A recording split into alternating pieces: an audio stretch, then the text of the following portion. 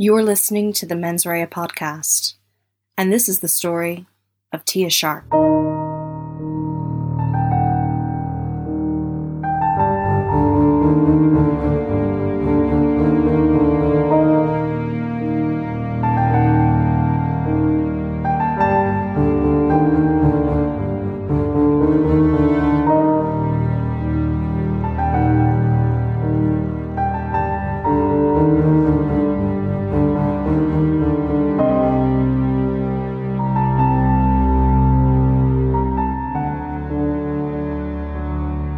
In the summer of 2012, the Olympics had arrived in London. The city had undergone years of development to prepare for the throngs of visitors and athletes that would descend on the capital city for those few months, building stadiums and infrastructure. But amidst the excitement and jubilation of the people of London as Team GB accumulated medals, 12-year-old Tia Sharp went missing. On Friday the 3rd of August, Tia Sharp was last seen leaving her grandmother's house in New Addington. It was a house that she spent a lot of her childhood in, though she lived in Mitcham, about 5 miles away, with her mother, stepfather, and 2 baby brothers. They were 3 and 1 at the time. She had received an invitation by text that weekend from her grandmother's boyfriend of 5 years, Stuart Hazel. He was a window cleaner and shared a house with Christine Becknell, Tia's maternal grandmother. New Addington was not the best area in South London. It's just on the outskirts of Croydon and suffers from high unemployment, low educational achievement, and lots of teen mothers. One of the gangs from the area is reported to have taken part in the London riots the year before.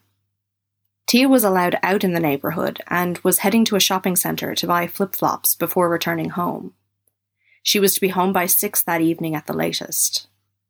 She had maybe £10 on her, but she didn't have her Oyster card, the travel card used in London, nor her mobile phone.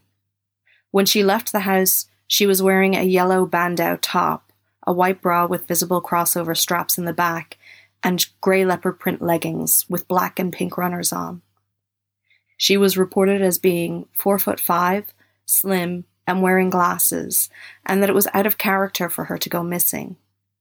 CCTV was being checked, and 200 people had already been out searching for her by the time reports made it into the paper, 36 hours after she had last been seen.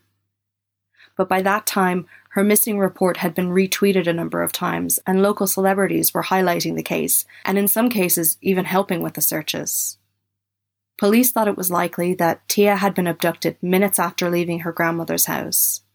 They were looking for a white van that had been seen in the area around the time of the disappearance, and also began searching the nearby Birchwood Park. Scotland Yard was brought in to assist with picking through CCTV from the area. As I'm sure you're aware, London and its surrounding areas are one of the most highly surveilled areas in the world. There was a plea to the public to see if Tia may have gotten any buses in the area. Maybe she had used change to pay her fare instead of her Oyster card.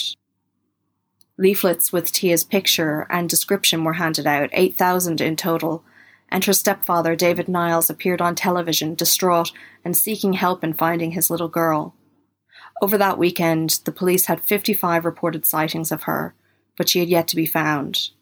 Her uncle, David Sharp, made an appeal on the evening of Sunday the 5th, stating that the day she had disappeared she had slept late, and Stuart said she had left to catch a bus to the shopping centre. She had no reason to run away. He spoke directly to Tia then, and told her that she was missed and her family wanted her to come home. He said she wasn't in trouble. People began wearing t-shirts with Tia's face on them, along with the information from her missing report and the number for the police station that was in charge of the search. Twitter and Facebook continued to spread the message about the missing girl, and by the end of the weekend, more than 7,000 people had visited a Facebook page set up to help look for her. That same evening, a candlelit vigil was held in New Addington, and more leaflets were handed out. The path that Tia would have taken to the bus stop from her grandmother's house was lit up by family members, holding candles and lights, and the bus stop itself was covered in tea lights and little notes from well-wishers. The CCTV that was scoured first came up with a sighting of Tia from the Thursday, the day before she went missing. She was wearing similar clothes and is reported as being with a family member buying groceries in a shop. Stuart Hazel, who Tia called Grandad, was the last person to see Tia before she went missing. He told the police that he had last seen Tia when she left the house to go buy shoes in Croydon, but had told his dad, Keith Hazel, that he had actually dropped her down to the tram station and lent her the 11 quid to buy the sandals. Her grandmother, Christine Becknell, who was a care support worker, told the press that she had been in work that day and that Tia had promised that she would be home by 6. She also said that she was baffled that Tia hadn't been seen leaving the estate. It was busy and there were some workmen around, and yet no one had seen her leave. The mother of David Niles, Tia's stepfather, also spoke to the press, saying that Stuart had said he was vacuuming the house when he heard Tia shout that she was going out, and heard the door close behind her. He hadn't had time to ask where she was going or who she was going with. She told the paper that she was really confused by Tia leaving without her phone. It was really unlike her, and like most girls of her age, the phone was basically glued to her hand. Mrs. Niles had been told that the phone was left charging, but she also remembered that Tia always charged her phone at night. Tia's father, Stephen Carter, travelled from Northampton that weekend to assist in the search for his daughter. He and Tia's mother had separated before Tia was born, and he had last seen Tia 2 years before her disappearance. Tia was not known to have a boyfriend, she was having no trouble in school, and police reiterated that she had never gone missing before and that it was very out of character for her.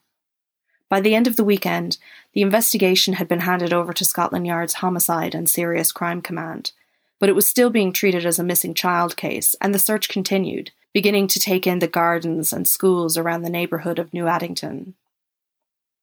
On Tuesday the 7th of August, the Sun newspaper, a tabloid, was offering £25,000 as a reward for information that might lead to finding Tia.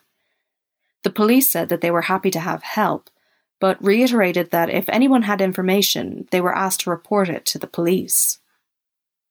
Volunteers were working out of the local rugby club in Croydon to coordinate, and searches continued. The image from the supermarket was released to try and jog people's memory, given that her clothing was so similar to the day that she disappeared. In fact, Stuart had told the police that they were the same clothes, barring the shoes, which he had washed the night before because they had gotten dirty.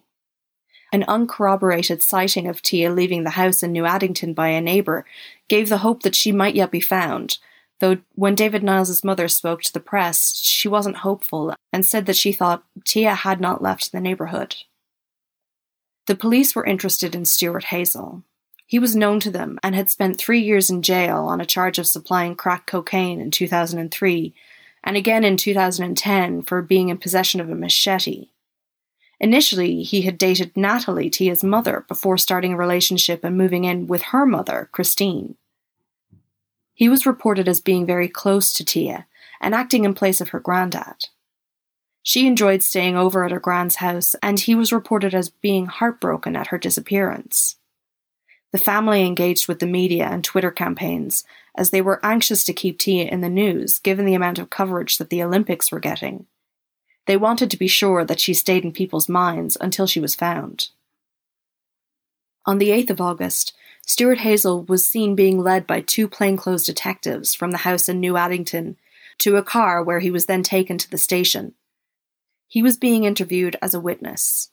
A sniffer dog was also taken into the property for a search. Stuart was later released. 800 hours of CCTV was collected from streets and trams and buses, and 80 police assigned to work the Olympics were reassigned to search for Tia. The 500 metres around Tia's grandmother's house, including a nearby wooded area, were searched. Garages, lockups, local schools and bins were all searched for any sign of the girl. At this point, though, the police insisted that this was still a missing persons case and not a murder inquiry. More than 300 calls had been received with information about the missing girl, and sightings were now up to 60. But they didn't think that the girl had left the general area, and nowhere beyond the neighbourhood and her destination, Croydon, was searched.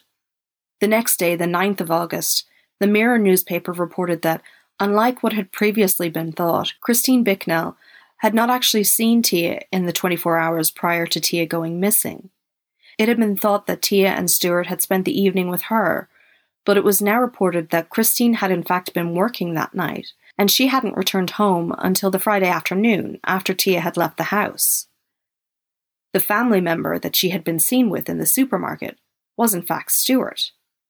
But statements made by the family on Facebook made it clear that although Stuart had been brought to the station twice at this stage, it was routine and the family supported him as being above suspicion. The police backed this up. It was routine questioning. David Sharp, Tia's uncle, lashed out on the Facebook page, attacking trolls and telling them to leave the page if they weren't trying to help find Tia. But rumours surrounding Stuart Hazel's questioning continued on, unabated.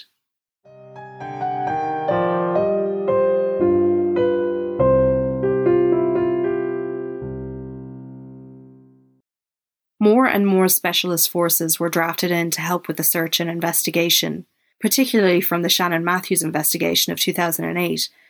It was another case of a young girl going missing, this time in West Yorkshire. More on that another time. To combat the rumours surrounding him, Stuart Hazel wanted to make his own public appeal for the safe return of Tia, and so on the 9th of August, Mark William Thomas, a former detective and child protection expert, conducted an interview with him and David Niles in the house in New Addington. Both men were very emotional and wore their Find Tia t-shirts. Hazel recounted again for William Thomas Tia's last movements the day she disappeared. She was down the stairs at 10:30 or 11. She played the DS while he tidied and then had some breakfast. He wasn't paying a huge amount of attention to her, just half listening as he went about the household chores. Hazel told him how he had been vacuuming when Tia left the house, and she had left her phone charging. He talked about the media coverage and how it was affecting him and the family. They were effectively stuck in the house, they said. He said he wanted people to stop pointing fingers and just find Tia. He said his criminal record, which had over 30 convictions in addition to his 3 in total jail stints, had nothing to do with Tia's disappearance. He said the scrutiny on him was preventing him from helping with the search for Tia, and he was frustrated. He pointed to the witness who had seen Tia near her grandmother's house that Friday and who said that Tia had been heading in the direction of the bus stop. But despite his assertion and the witness statement, the police had combed through CCTV of the area and there was no sign of Tia on any of the tapes. It seemed unlikely that Tia had ever gotten to the bus stop at all. The interview didn't have the desired effect for Stuart. He looked nervous and shifty when it aired on ITV News that day. Things weren't adding up. The public was against him and took to social media to express that. That night, the police visited the house yet again. Though they told the press that they were simply updating the family, they left the house with a number of evidence bags, including a duvet. Christine Bicknell was in for questioning the next day. She returned home distraught and crying and had to push her way through the press that was waiting for her outside her house. The police still would not say that they knew for sure who the last person to see Tia was. The neighbour's sighting was still unconfirmed. Then, on the evening of Friday the 10th of August, exactly a week after Tia went missing, her body was found. In her grandmother's house. The house had been searched a total of 4 times in the previous week. The lead investigator, Commander Neil Basu, defended the police's actions, saying that despite the searches in the house, they were also pursuing other lines of inquiry, such as the up to 60 sightings of Tia in the area, and the over 800 hours of CCTV that needed to be reviewed. He said that the searches had been appropriate. The police first searched her bedroom when she was initially reported missing. Then on the Sunday morning, a specialist team had searched the house. Dogs searched the house on Wednesday. The first thing the police needed to do now that they had found Tia was to establish how long her body had been in the position that she was found. At the time, the police would not release details of where Tia had been found. A murder inquiry was now underway, and so was a manhunt. Stuart Hazel had not been in the house when it was searched that final time. He had told Christine that he was taking part in the efforts to find Tia, but she didn't know where exactly he was. Nor did the police. The police told people not to approach him if he was sighted, but to ring 999 immediately. About an hour after Tia's body was found, Stuart was spotted buying alcohol in Morden, South London, a nearby neighbourhood. He went into the shop and seemed to be quite drunk. He told the shopkeeper that he was looking for Tia and pointed to a poster that was hanging up with her face on it. The shopkeeper didn't know who he was until Hazel told her that he was Tia's granddad. It was only for an 11-year-old schoolgirl who was in the shop buying sweets who recognized Stuart and told the shopkeeper that he was wanted for the murder of Tia. She had seen him on TV, and she knew the police were looking for him. When he left the shop, he started talking to people outside, telling them how he was going to look for Tia. They called the police, but Hazel was gone by the time they arrived.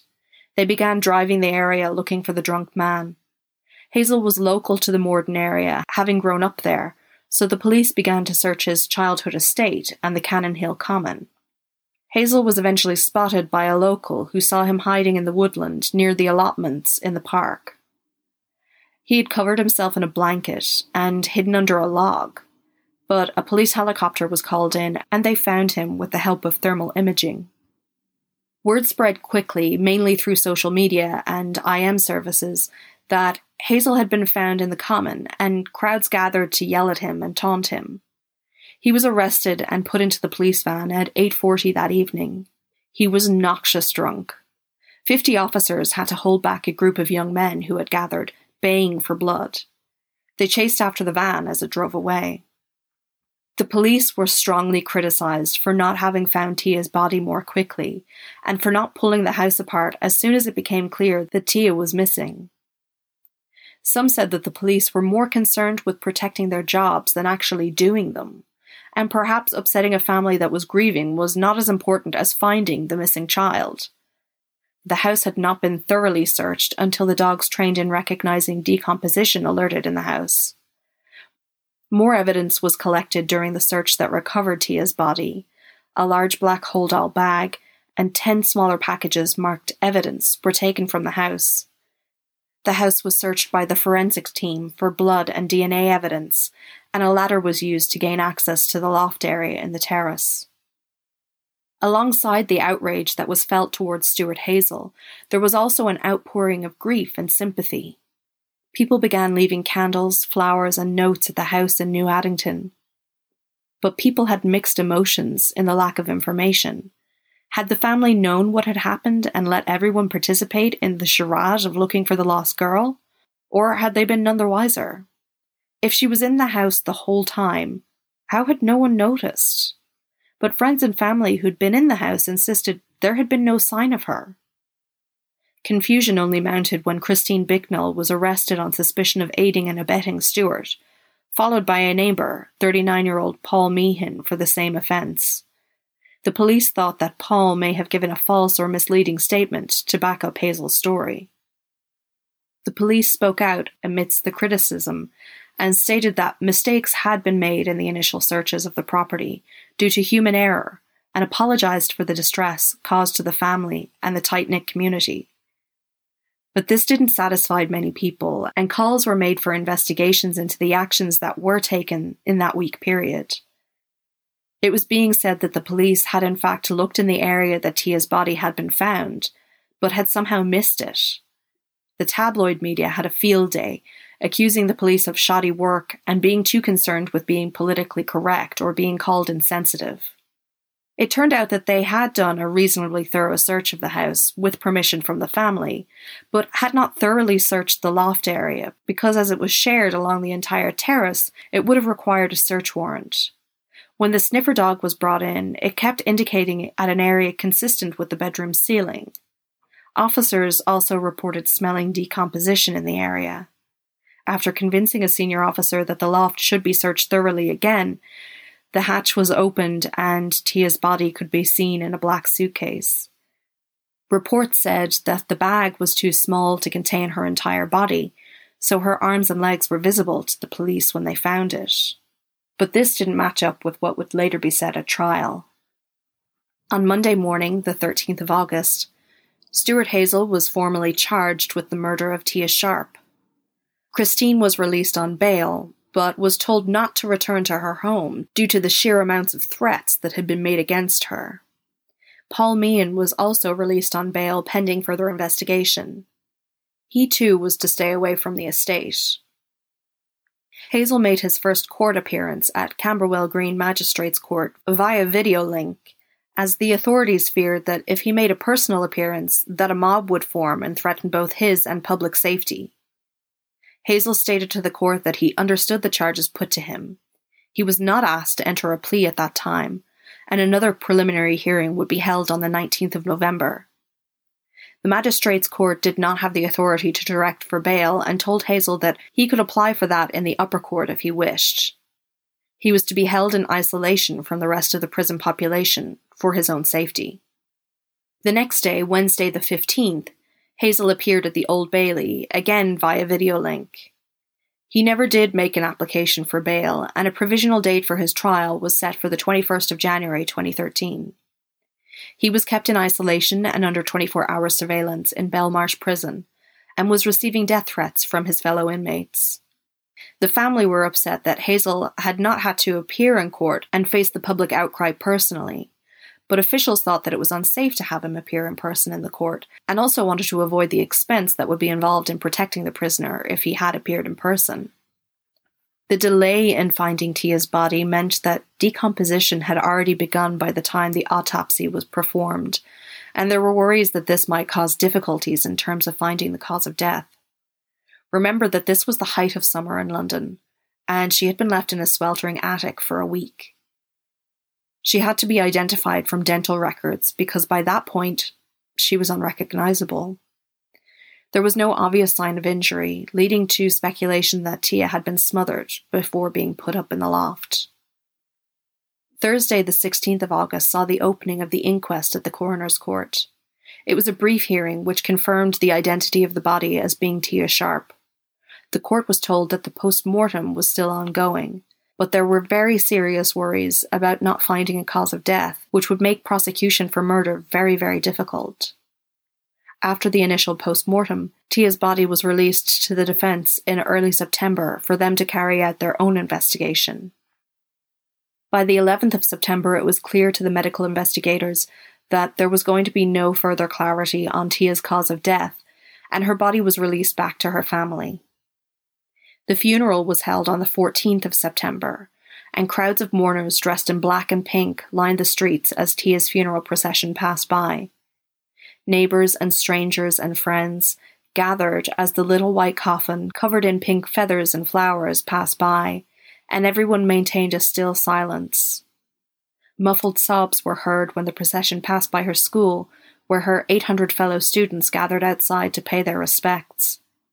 The whole family, including Christine Bicknell, sat at the front of the church together during the funeral services. Natalie, Tia's mother, was too upset to read her eulogy, and a member of the clergy read it for her. Natalie later described the effect of the search and the death of her daughter to the Sun newspaper. She was distraught and felt empty, and the idea that they had been sitting so close to where Tia's body lay made her physically ill. The whole neighbourhood was distraught and disgusted that something so obscene could happen nearby. Soon after Tia's funeral, plans were made by the local town council to knock down Christine Bicknell's house, and neighbours adjoining the house were rehoused elsewhere. The homes on either side of Bicknell's were boarded up and empty. The houses would have to stay standing until after the trial, but plans were floated to demolish the whole terrace, buying out the private owners of the other 4 houses and redeveloping the site entirely.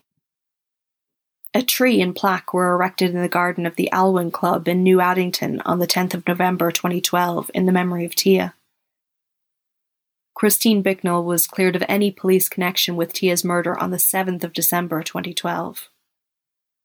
On the 6th of February 2013, Paul Meehan was charged with wasting police time. He was not involved in the murder. When he appeared in court on the charge of the 28th of that month, he also denied making false reports to the police while they were searching for Tia. But he would go on to be jailed for 5 months for that charge. In the first week of March 2013, Stuart Hazel appeared in the Old Bailey again via video link. He pled not guilty to Tia's murder and was again remanded in custody. He would face trial in May.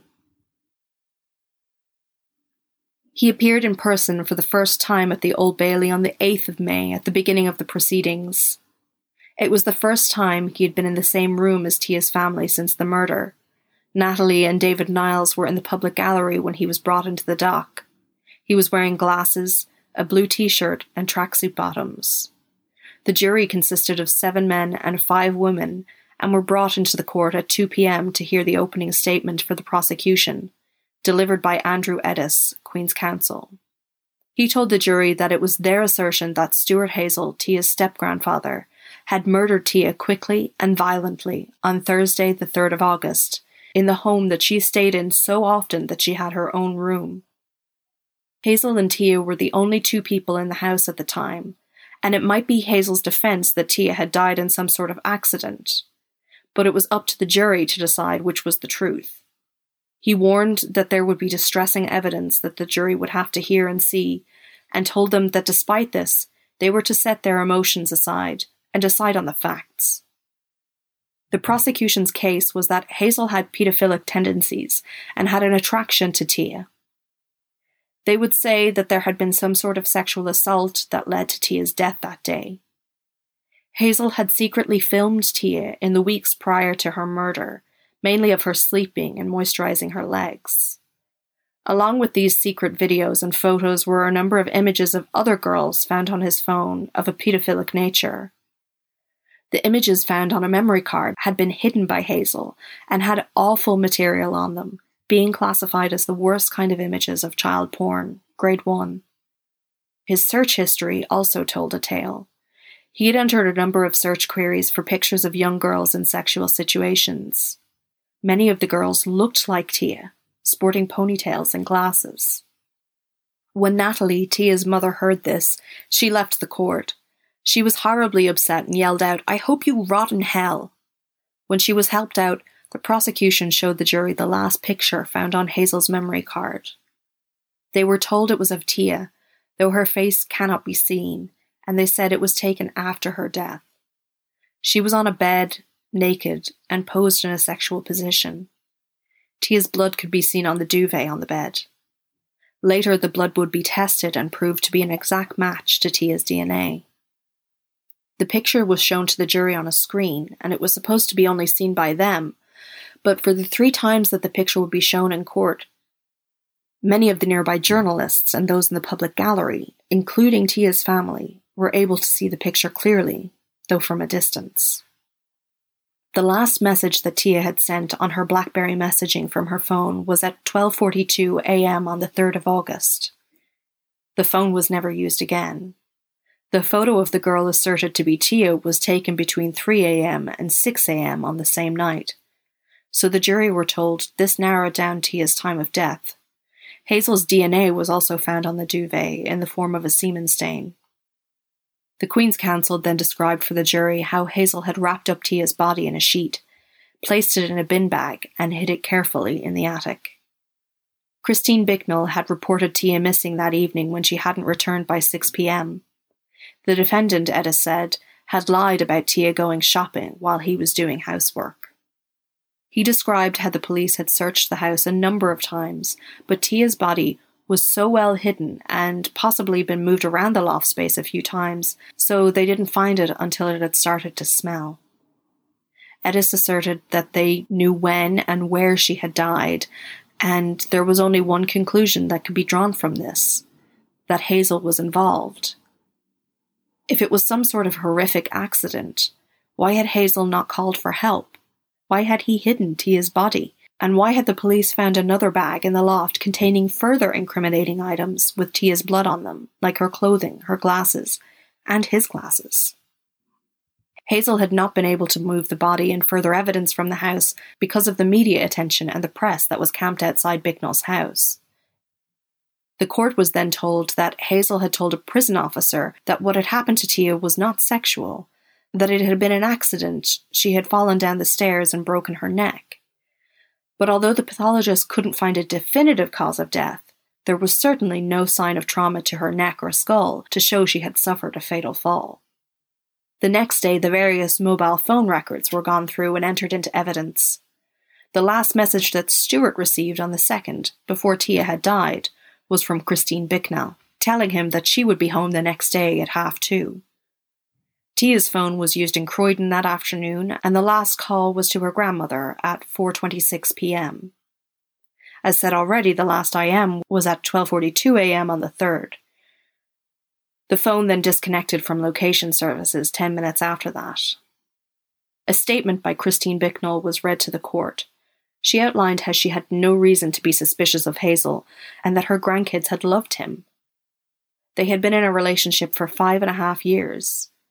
She wasn't bothered by the fact that he had gone out with Natalie first. It had only been for a few weeks. She said Hazel was a drinker and also smoked weed daily. Christine wasn't happy about the smoking when it was around the grandkids, but she didn't think that he had a drink or drug problem. She gave evidence that Tia loved visiting her grandmother's and would spend a lot of time there, even though her relationship with her mother was also very good. She wanted to move in with Christine and Stuart when she was 16. Christine testified that she received a text from Tia on the 2nd of August, asking if she could stay over, but as she was not going to be home, she told Hazel that he could make the decision if Tia stayed or not. He agreed and met Tia in Croydon before bringing her back to the house. The two were to do chores around the house that day and the next while Christine was in work. When she arrived back at her house at 2:15 on the 3rd, she was hoping to surprise Tia, who wouldn't have been expecting her until near to 10:30 that night. But she found Stuart on his own. He was watching TV or playing the PlayStation and told her that he had given Tia 10 quid to go buy sandals. She was annoyed at this because it left them short of money for the next week. He told her that Tia had left her phone on charge, and he had only realised this when he tried to call her, but it rang in the house. Christine said it seemed like an accident, so she wasn't concerned. She went upstairs and took a nap. When she woke at 6, Tia still wasn't home. An hour and 15 minutes later, they were getting more and more concerned and rang Natalie. She hadn't heard from her either, and they began to drive around the area looking for Tia. Finally, they drove to the police station and reported Tia missing at 10 p.m. the night of the 3rd. The day Tia's body was found, Hazel had left the house early that morning and left Christine a note saying that he'd gone for a walk. Early so as to get out before the press that had been camped outside the house arrived. She didn't know what to think when he didn't return. She also didn't know what to make of Paul Meehan making a statement that he had seen Tia leave the house on the afternoon of the 3rd. The last CCTV footage of Tia was shown to the court. Natalie wept as it was played, showing Tia crossing town with her stepfather, with not a care in the world. She seemed happy. The searches of the house were described for the court, and they were also told that Christine had apologised to the police officers on the 9th of August for the smell in the house. She said she thought that one of the cats had shat in the house somewhere and she wasn't able to find it to clean it up. A search conducted the next day turned up Tia's body in the attic. Sergeant Keith Lyons told the court that he had searched the loft on the 4th of August. He said he spent 5 minutes up there, but didn't move around because he would have had to crawl, and he didn't feel that it was safe to move around. The place looked clear to him, and he thought that there was no way Tia was hiding up there. Her room was also searched that day. Some of her clothing was found, particularly her school uniform. The bedding was seized as evidence, along with some makeup, a laptop, and some pajamas. Hazel had seemed genuinely upset when the officer who searched the room had spoken to him. Another search of the loft was conducted. This time the police officer had asked for a ladder to search it, but he was given a chair. He couldn't quite reach the hatch into the attic from the chair, so he managed to shimmy himself up and have a look inside. The loft appeared clean and clear to him. There was nothing up there except the water tank with its wooden cover. 2 days later, yet another officer described seeing the bin bags in the loft for a brief minute. Again, the loft was searched on the 5th and the bags were seen, but when an officer opened them, it appeared to be just bedding and seemed far too light to be anything more than that, so he moved on. The officers who had gone up were described as devastated for having missed Tia's body up there, but the testimony of the various officers served to highlight the failings in the investigation that had occurred. The next day, the loft was examined by a team of 6 specialists. Again, nothing was seen. Finally, on the 10th of August, the police officers arrived to collect a jacket from Hazel, and the foul smell was noted. A police dog was brought in again, and the bags were found in the loft containing Tia's body. The jury were shown pictures of the attic.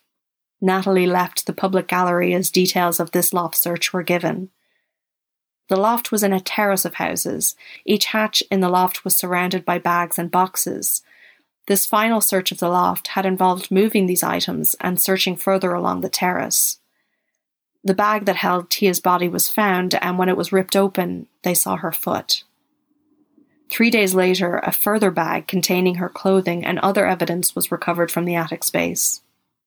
On the third day of the trial, the court heard evidence from one of Hazel's fellow inmates at Broadmarsh, Paul Leahy.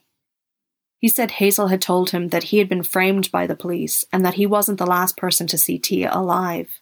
He was convinced that someone had access to the loft space from another of the houses in the terrace and placed Tia's body there, given that she was not initially found. Anyway, he said, he was too big to get into the loft, and the police should look at some of the neighbours who he accused of being sex offenders. He also said that Tia had been being harassed on her phone by paedophiles. Then he began to tell the prison officers that it was all a huge accident. Tia had fallen down the stairs, and he brought her upstairs and put her in bed, hoping that she would get better. She didn't, and then passed away.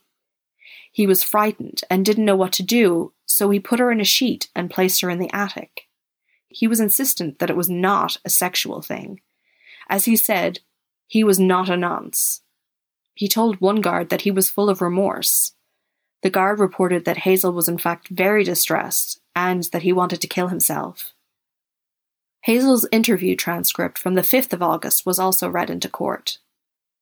He had given the story about Tia leaving to go buy shoes, and also said she was going to meet a boy in Croydon. He said he had washed her clothes the night before because there was mud or something on the top or leggings. They had done some housework, and then he gave Tia the 10 quid to go and buy her flip-flops. The forensic pathologist was called next to give evidence of the state of Tia's body. The jury were warned that this evidence might be upsetting. The specialist disputed that the lofts of the terrace were all interconnected, and said that the loft that Tia had been found in was not connected to the others. When he entered the loft, he saw a black bag covered with a fitted sheet, and could tell that there was a body inside, given the smell from the attic. There was no clear injury found to Tia's body during the examination. He gave evidence that the photograph of Tia on the bed, found on Hazel's memory card, was taken when the child was dead due to the irregular mottling apparent on the skin of the back of her thighs. This suggested that the girl had lain on her back for a period before being positioned as she was pictured on the bed. Given that there were no obvious injuries to Tia, and taken together with the toxicology reports, he concluded that suffocation or chest compression were the most likely causes of death. There was certainly no evidence of Tia having fallen down the stairs or any other traumatic accident. The defense asked the doctor if any DNA had been found on Tia, perhaps under her fingernails, indicating that there was a struggle. He confirmed that there was not. The CCTV from the corner shop that Hazel was spotted in when he went on the run was shown, along with testimony from the witnesses who encountered him that night, drunk and overwrought about his missing granddaughter.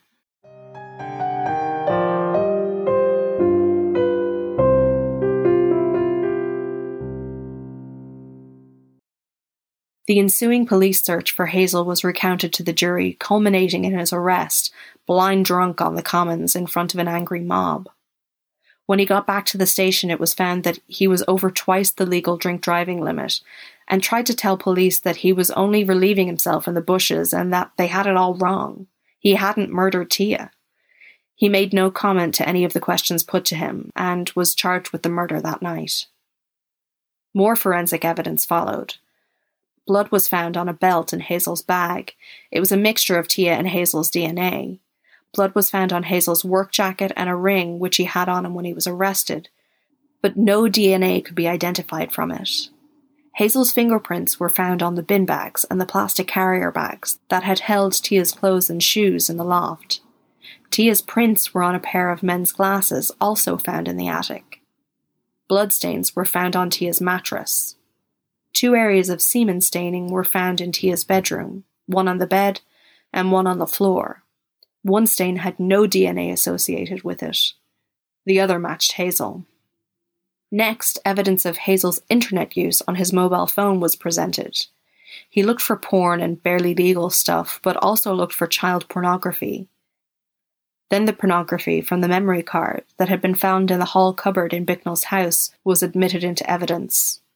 It had some regular porn, but also contained images of child pornography and images of Tia, the ones that seemed to have been taken without her knowledge. That concluded the first week of the trial, and everyone left the court for the weekend. The next Monday, the trial was delayed. The defense team were rushing about the court. Something was going on. When finally everyone was gathered for the trial to start again, Hazel's counsel, Lord Carlisle, asked for the indictment to be put to the defendant again. Hazel looked down when the charge was read out to him. After a brief pause, he pled guilty. People gasped, there were shouts and sobs, as he admitted that he was responsible for killing his stepdaughter, Tia Sharp. The jury were instructed to find Hazel guilty to finalise the formalities, and the court was adjourned briefly before sentencing occurred at noon. Hazel said that he had changed his plea to spare the family from further hurt during the trial, but the worst of the trial was over and done with at this stage.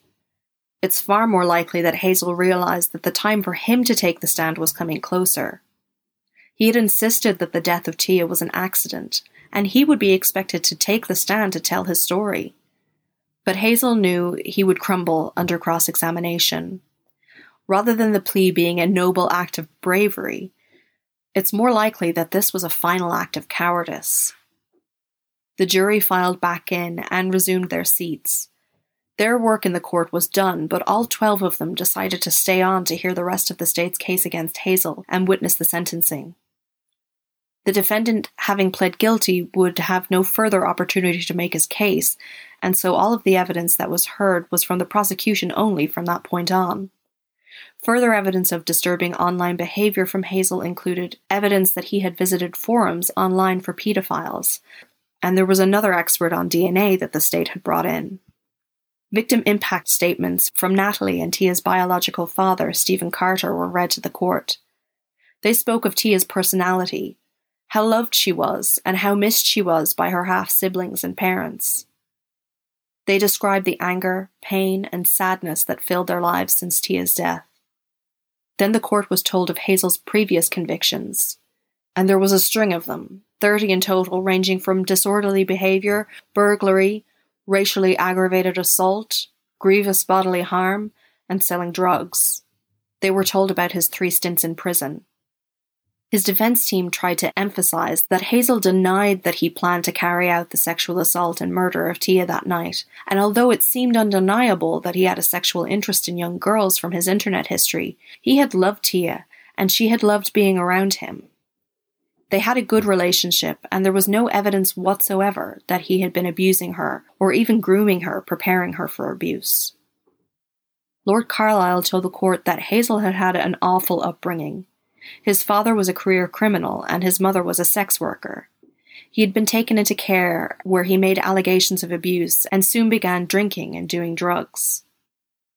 He was quickly homeless, and so began his spate of criminal activity. But his life had changed when he met Christine Bicknell, and the stability that the relationship brought him kept him on the straight and narrow, despite suffering from what had been diagnosed as borderline personality disorder, along with depression and self-harm. Once the defense had their say, the prosecution outlined the heinous nature of the crime, pointing again to the picture that had been taken of Tia after her death, and stated that Hazel should be handed down at least a 30-year sentence. Lord Carlisle then pointed out that whatever the sentence was, when it was ultimately decided, as Hazel was a marked and vulnerable prisoner, he would be in constant danger, and each day served would most certainly be a severe punishment for his crime. The judge retired to consider the sentencing, and court resumed the following day at 10:30. Of course, the mandatory life sentence was handed down, and Hazel was told that he must serve a minimum of 38 years. Justice Nichol told Hazel that his guilty plea came very late, and only after he had lied and tried to insist that Tia had died in an accident. What he did consider as a mitigating factor was Hazel's childhood and his psychiatric history. But the judge emphasized that this was in no way an excuse for what Hazel had done to Tia. He said that Hazel's internet search history was enough to conclude that he had a sexual interest in Tia, looking for young girls who looked like her, and that he had abused his trust most certainly, but said that there was no conclusive evidence of a sexual motive for the murder, and that therefore a whole life tariff could not be imposed. Hazel would have to return to Belmarsh, where for the first 3 weeks of his sentence he was held separately from the general population given his vulnerable status. There was a real fear that he might be badly injured or killed by the other prisoners in the maximum security facility. But others, including Tia's family, spoke to the media and expressed their hope that the protection of Hazel did not stop other prisoners from attacking him. People, understandably, wanted the man hurt, or perhaps even killed, for what he had done to Tia. Natalie Sharp and David Niles, meanwhile, spoke to the media about their grief and anguish. They were not happy with the sentencing, which they thought was too little for the murder of their little girl, but also wondered if any amount of time would really feel like justice for the loss of Tia. Natalie, in particular, had come under close scrutiny of the press and public, and felt the need to insist that she had been a good mother to Tia, that her kids wanted for nothing, and that Tia was loved and missed so much by her family. There had been some talk that maybe she should have known that Hazel would hurt her child, or that she wasn't as attentive a mother as she should have been. She disputed this. Tia's family also came in for some harsh criticism when, after the sentencing, they were paid by the tabloids for their stories. Certainly, they did a lot of talking to the press. My main source for this episode was the book by Nigel Cawthorne, Tia Sharp, A Family Betrayal, and it's simply filled with quotes from the family to the newspapers during the search, in the aftermath of finding Tia's body, and indeed after the trial had concluded. Many commented in the media that it was crass for this low-income family to be making money from the tragic loss, and was seen as yet another failure to protect Tia. The day after the sentencing, Tia's family went to the ITV studios to finish filming for the documentary Living with a Killer, and were reported as being excited by running into the well-known actors who were also working in the same building. To the press, they didn't seem to be mourning enough. They were also criticised in the press for being part of the so-called benefit culture, where sometimes whole families live entirely on state assistance. It is possible to do in both the UK and Ireland, but it's far rarer than the tabloids like to make out, and for what it's worth, couldn't be considered to be living any kind of extravagant life. Yet in the aftermath of the trial, it also became clear that no one close to Hazel had any clue about his sexual interest in young girls, or his particular interest in Tia. There was never any reason to suspect that he might hurt her, they said. She loved him, and despite his past, he was described as a teddy bear and that he didn't have a bad bone in his body. What had happened was unbelievable and an incredible abuse of the trust the Sharp family had in him. Police and criminologists speculated as to what had turned Stuart Hazel from petty criminal into murderer. It seemed to be a pretty big leap from common assaults and such to sexual abuse and murder. Many pointed to the role that the internet may have played in making the leap, providing access to content that in years past would have been difficult to come across, and also providing a sense of normalization of behavior for pedophiles in online communities. Yet the internet also played a huge role in the initial search for Tia, and had the effect of amplifying the case in the media during a period of heavy coverage of the Olympics. It had gotten Tia's name and face out there, even though it would be useless given that she had never left her grandmother's house. After being kept in confinement and under suicide watch in Belmarsh, Hazel was moved to Wakefield Prison, which has a reputation for housing the worst of the worst criminals in the UK. Hazel was disowned by his family, and they do not have any contact with him. In recently leaked letters, Hazel complains of boredom in prison. He still has minimal contact with his fellow inmates and receives very few visitors. Natalie has lashed out in the media in her response to the letters and reiterated that she would kill Hazel if she got her hands on him, adding that he's too much of a coward to even meet with her and explain himself to her. It's also alleged that Stuart Hazel attacked another inmate at Wakefield last year. He apparently stabbed Omar Benguit for continuing to deny that he murdered English language student Young Ok Shin in 2002. She was stabbed while walking home from a night out, but Benguit has maintained his innocence. Benguit was stabbed twice in an incident in the jail in August 2017, and an investigation has been launched. 2 prisoners were reported to have injuries, but Hazel has not been officially named by Her Majesty's Prison Services. Tia Sharp was a bubbly, feisty 12-year-old girl with her whole life ahead of her. She's remembered by her family as an outgoing personality who was brash and spoke her mind. She lit up every room she was in and made friends with crowds of strangers. She, her mother, and grandmother had a special relationship, and the 3 were very close. Their bonds went beyond family or friends to a deep understanding and love of one another. Tia was a girly girl and loved pink and yellow and getting herself dressed up. This bright and vivacious young girl was brutally murdered and stripped from the world by a man that she trusted implicitly. What's more, her whole family trusted him implicitly. He was family to them. No one could have guessed Tia's fate, her tragic end, or the betrayal and hurt that they would all suffer through. Thank you for listening to the Mens Rea podcast. If you like what you heard, you can subscribe, rate, and review on Apple Podcasts or whatever podcast app you use. You can find us on Facebook or Twitter at Mens Rea Pod. Join in on the discussion at the Mens Rea Pod discussion group, or you can send us in your questions, comments, or suggestions to mensreapod@gmail.com. I'd like to take a moment to thank our supporters on Patreon. Your support means a lot, and it helps to defray some of the production costs of the podcast. If you'd like to sponsor the podcast, head on over to www.patreon.com/mensreapod. I'd also like to thank our 5-star reviewers on Apple Podcasts. Thanks to Towpath Terror for your very encouraging words. To the Murder Mile podcast, another excellent podcast out there. Thanks for your comments about the Beast of Birkinshaw series. That was a fun week. Thanks very much, Mike. And thank you to Jetsam Bass. I'm glad you think that we're a very listenable podcast. That's good to know. Thanks so much to everyone who leaves a review on Apple Podcasts. I love getting your feedback, and it's great to hear from you. This podcast is researched, written, and produced by me, your host, Sinead. All sources used for today's episode can be found on our website, www.mensreapod.com. Our theme song is Quinn's Song First Dance by Kevin MacLeod, with thanks to Ronan McHugh for help with sound engineering. Till next time, don't do anything I wouldn't do.